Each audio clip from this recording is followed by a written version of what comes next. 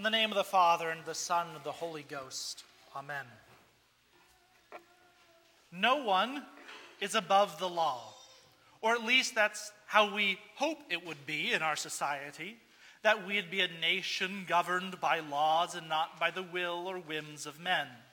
That even our police and judges, our congressmen and congresswomen, even our president would be subject to the law. But even in the most absolutist state, where the word of the dictator or king is the law of the land, it is nonetheless the case that no one is above the law. For there is a law far above all human laws to which all men are subject, regardless of time or place or station of birth. All men are born subject to the law of God, which is written into the very fabric of the creation itself by our Creator, and they are accountable to it. This, of course, is a very important aspect of the American political tradition. It is in the Declaration of Independence that all men are endowed by their Creator with certain inalienable rights. Our justification for rebellion against King George was that he had violated that natural law. Even the despot will be held accountable to Almighty God on the day of judgment. And there is no pleading ignorance before the throne of God. For as Paul says, the wrath of God is revealed from heaven against all ungodliness and unrighteousness of men, who by their unrighteousness suppress the truth. For what can be known about God is plain to them, because God has shown it to them. For his invisible attributes, namely his eternal power and divine nature, have been clearly perceived ever since the creation of the world in the things that have been made. So they are without excuse. For though they knew God, they did not honor him as God or give thanks to him, but they became futile in their thinking, and their foolish hearts were darkened. No one is above the law of God, not the president, not the Prime Minister of England, not Russia's Putin, nor Kim Jong-un in North Korea. All will stand before the judgment of God.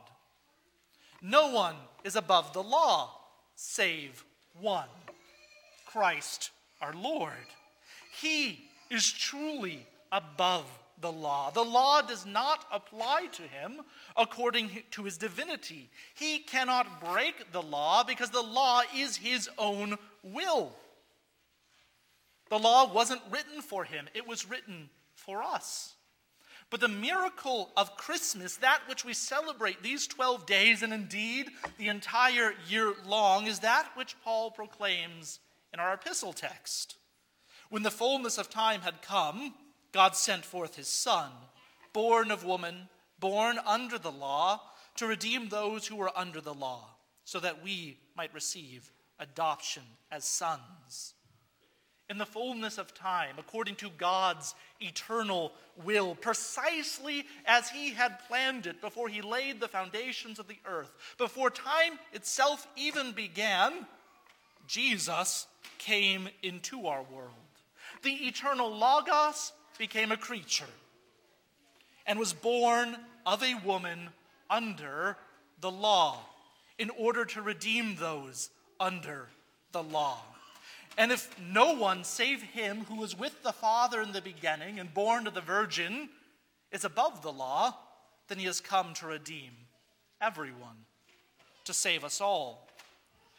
This humiliation, this condescension, his self-subjugation to the law was not passive, meaning that the Father did not send the Son apart from his own will or his desire. It was the Son's eager desire, because of his love for man, because of his love for you, that he would come to take human flesh, that he would become one of us. Indeed, the Son denies himself in order to redeem us. He gives up, in part and for a time, his divine rights and attributes. For us and for our salvation, he sets aside, for a time, the full use of his divine powers to redeem us. He goes as a lamb to the slaughter, willing to pay what it takes to reconcile us to himself. He who is by nature above the law became subject to the law. And there are two broad aspects to his being subject to the law: his active obedience and his passive obedience.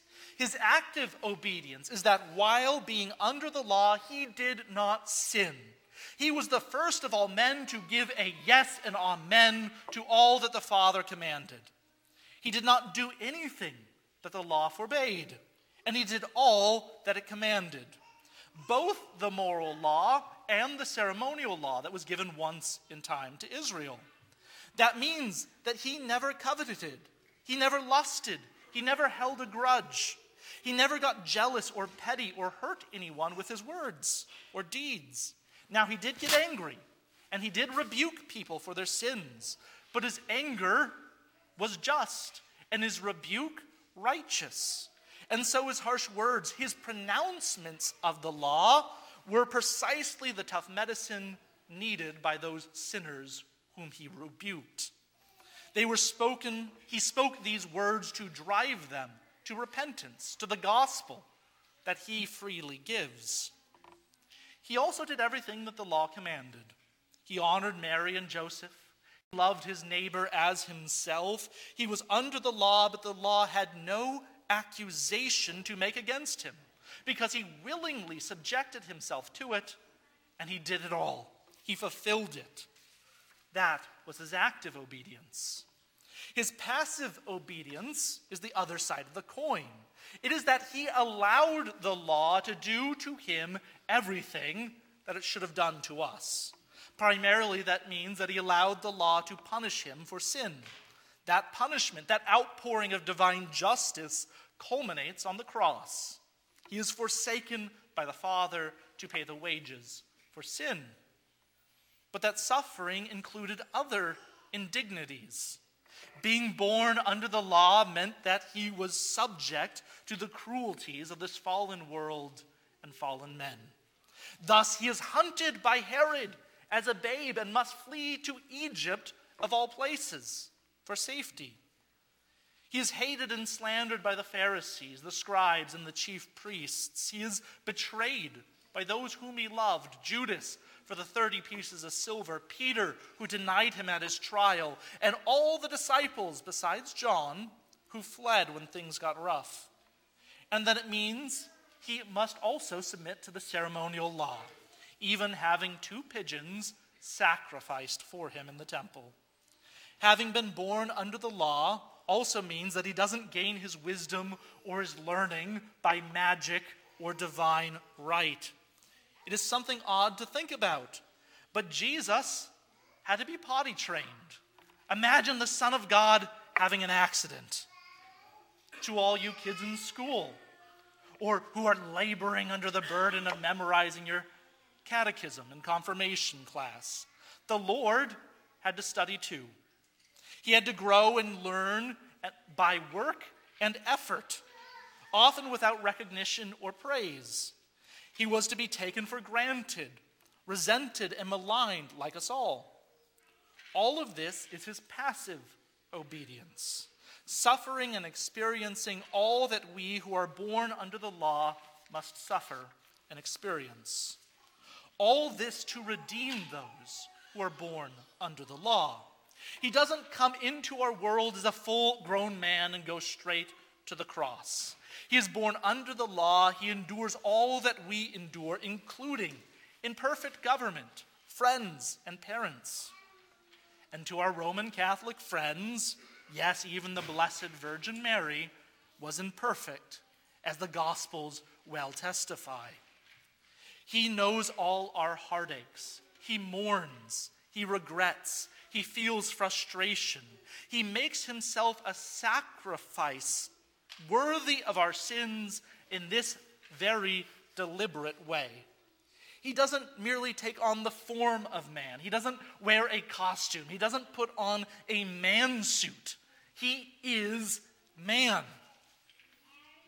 But he is a man without sin, the perfect man, the man whom God created us to be. And he is not just man, but he is God. who is love, with whom nothing is impossible, and his mercy endureth forever. And thus we who are born under the law are no longer slaves. Hear again the words of the Apostle Paul.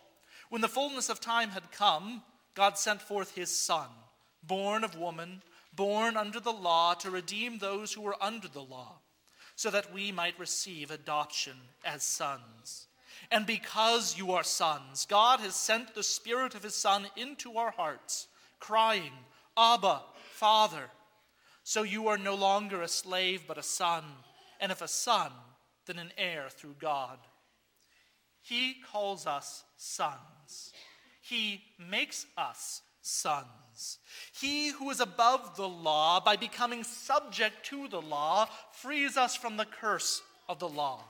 His inheritance is ours by grace. We are born from above. His name, the only name given under heaven by which men can be saved, the name Jesus, Yahweh. Yahweh saves, is carried by water and the Spirit, and it is placed upon you. And so again I say to you this Christmas season, rejoice! I bring you good tidings of great joy. Unto you is born a Savior, Christ the Lord. Born of the Virgin Mary under the law, circumcised on the 8th day, according to the law of Moses, purified according to the law of Moses, baptized to fulfill all righteousness, crucified, risen, justified for you and for your salvation. Amen. The ushers may come forward to receive the offering.